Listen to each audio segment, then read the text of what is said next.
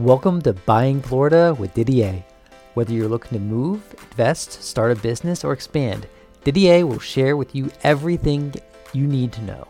Tune in, learn, and improve with Didier and DDA Mortgage. Now here's your host, Didier.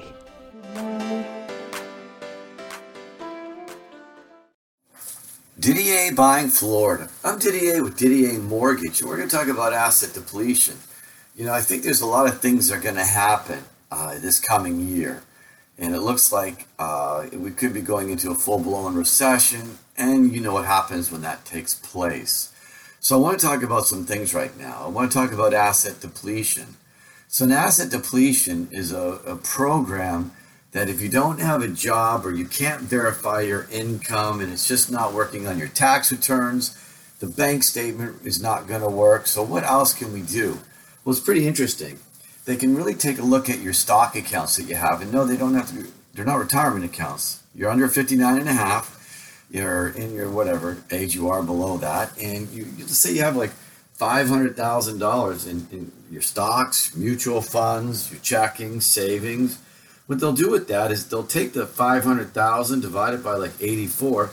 You'll actually get credit for $5,952 a month. So it's a program. Now, this is not Fannie, Freddie, FHA, or VA. This is a non-QM loan. What is that? Non-qualified mortgage. So the rates are a little bit higher than what you'd receive on a property with verifying all your assets and tax returns and W-2s and pay stubs. This isn't a loan that the government's going to buy. This gets sold off into a security. But in this example, just to share with you, $500,000 giving what they use for the term would be like $5,952. So you can use that income basically to qualify for a mortgage. So obviously we try to find out what other debts you have and what the mortgage payment would be and really kind of define what kind of purchase price. But there's hope. And that's really the great thing about the asset depletion is that they're looking at the funds that you have versus looking at tax returns. And, I can't tell you how many loans that I passed on in the past where the people had loaded of money, but no job, no anything, and I didn't have the program available. So these programs are popping up, and I think we'll see more interesting programs as we go along. But think about someone that has money, or, maybe they started a business. They're new in their business, but they don't have their 2 years tax return, but they're loaded with money. That is a program for them. Or if they've had their business for years, but they write everything off and they're not showing it through their tax returns, and maybe their bank deposits aren't showing that as well, but they have the money. So those are things that you want to take a look at and see what's going on. So I think really a wonderful program. Again, you're not paying like hard money rates. You're going to pay, I'm going to guess maybe a half, 0.75% higher than what the normal rates would be. And that's just the price of it. So you have that opportunity, and everything, as always, is based upon credit score, what kind of home you're buying, single family, townhome, condo. So we have to get all that information to get a rate for you on that. I do not believe it's set up for investment property as a second home. I think it's just a primary residence deal, I'm guessing. So on that one, it is available and ready to go if I can help you with it. Now, let's talk to someone that's over 59 and a half. Oh, before we go to that, on that asset depletion, what I like about it, let's say your W-2, this is very important. You got W-2 income, but you're just not qualifying for that home with the income that you have, but you have a substantial money in your again, mutual funds, checking, savings, all that kind of stuff. Well, again, you can apply that as well. So you can apply that if you're verifying a full doc loan, the rates will be what the Fannie Mae, Freddie Mac are. They're going to use that extra income to help qualify you for that loan. Meaning that you got your W-2 with X amount of dollars, but you're not affording that home for $400,000.